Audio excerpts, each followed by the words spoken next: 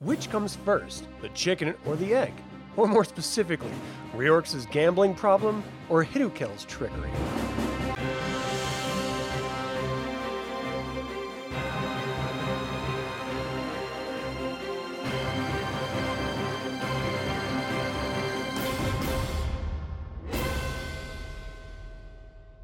Welcome to another Dragonlance Saga episode.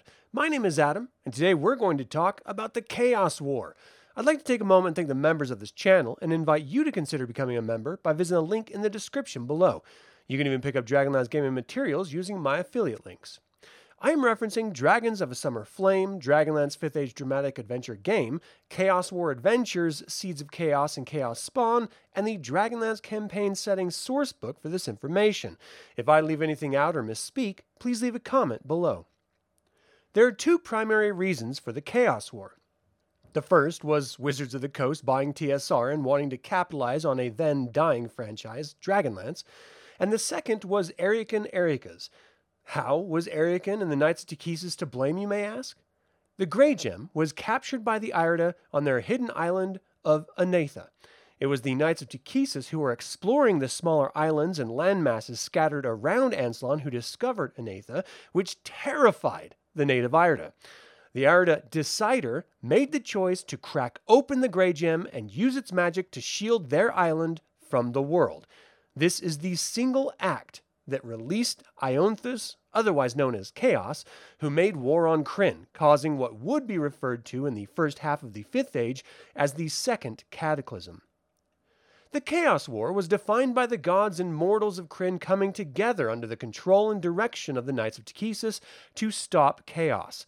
The Chaos War began with the breaking of the Grey Gem in 383 Alt Cataclysm, only 30 years after the War of the Lance.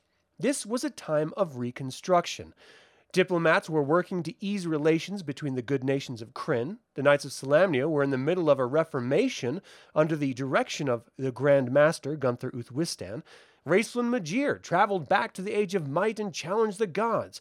Kidiar Uthmatar, known as the Blue Lady, waged war on Palanthas with Lord Soth, and the Knights of Solamnia released Lord Erikan. While the Quayshu rose under the leadership of Goldmoon and Riverwind, Erikan also grew a new knighthood based on the Knights of Solamnia, but with the direct influence from Tikhisis. They developed the knighthood in secret off the northern coast of Anslon in the turbulent ocean on an isle called Storm's Keep. The Knights of Tikhisis were such a vital threat that after conscripting the Tarmac from Ithan Carthia, nothing seemed to be able to stop them. Even after Caerman Magir and Tanis Half-Elven tried to convince the Knights of Solamnia of their might, no one took their threat seriously. So with military precision, the Knights of Tikhisis invaded Anslon from its northeastern coast, and it was as if the dragon armies had returned, but with honor and discipline. Palin Magir would hear his uncle's voice in his head and traveled with Steel Brightblade to the Tower of High Sorcery in Palanthas and entered the Abyss. There, he found Raistlin Magir, and together they spied on the pantheon of deities discussing the threat of chaos. Chaos, being released by the Irida, caused a massive heat wave all across Krynn. While the Knights of Tikhisis were conducting their lightning campaigns, capturing Kalaman, Eastern Solamnia, Naraka, and most of Anslon's heartland, because of the sweltering heat caused by chaos, crops withered and died, rivers turned to muddy trickles, and countless lakes and ponds evaporated and wholly disappeared. The sky was blanketed by a constant haze. Disease raged unchecked, and many clerics preached of storms of chaos coming from the north. Divine magic was also unpredictable, as the gods were busy trying to deal with this new dire threat.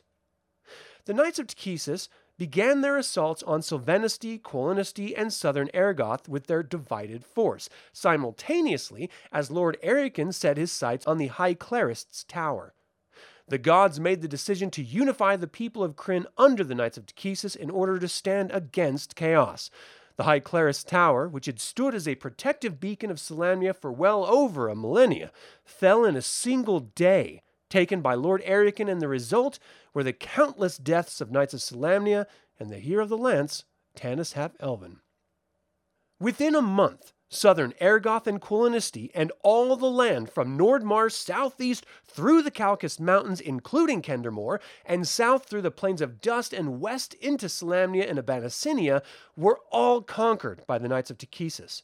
Only northern Ergoth, Sylvanesti, and Thorbarden, with some Calcist hill dwarves, resisted.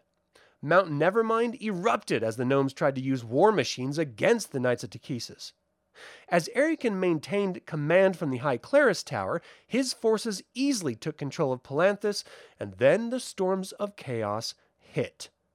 Takhisis calls her dragons and knights into the abyss to strike back at Chaos and his minions, but tells Lord Ariken to hold a wing back at the High Clerist Tower, so after the battle they could easily maintain control of the devastated world. Elves and ogres fought side by side to protect Blud and Sylvanesti. The Vingard Mountains began to burn, and Chaos begins to release fire dragons underneath Thorbarden. A rift opens in the turbidous ocean as flames herald the release of shadow wights which utterly erase their victims from the river of time and memory. Daemon warriors and fire dragons. They wreak havoc upon western Nordmar, Estwild, the northern wastes, and the plains of Salamnia. The minions travel to the Syrian Sea as Dalamar the Dark leads wizards into the rift, and then Chaos reached the High Clerist's Tower. Lord Ariken fell with every single knight. The only survivors were the wing held back as Takhisis requested.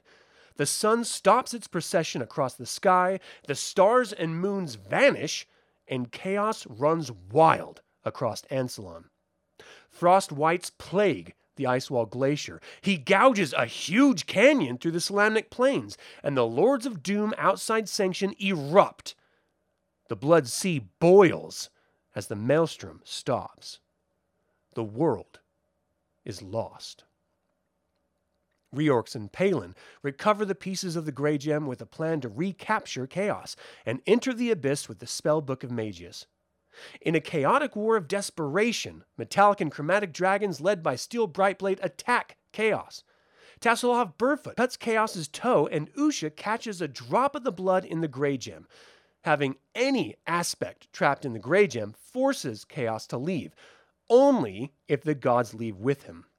In this moment, the Grey Gem explodes, shooting tiny crystals into the air, and the survivors find themselves in a field outside Solace where an image of Fizban, retconned to Takhisis, tells Palin that magic and the gods are gone, and this is now the Age of Mortals. Islands called the Teeth of Chaos emerged from the ocean where the rift once was.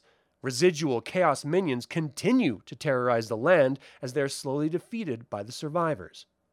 In less than a year, the Knights of Takhisis had more control of Ansalon than any force Takhisis had ever created, only to be utterly decimated by Chaos. The land was devastated by the short-lived war, which would again come to be known as the Second Cataclysm, and the people of Krynn would find a way to continue on as they always do. The Tomb of the Last Heroes was constructed outside Solace to honor the fallen Knights of Takhisis, Knights of Salamnia, and other heroes who fell in the battle against Chaos. And that is all I have to say about the Chaos War. What do you think of Ionthas? Should he have left after a drop of blood was captured?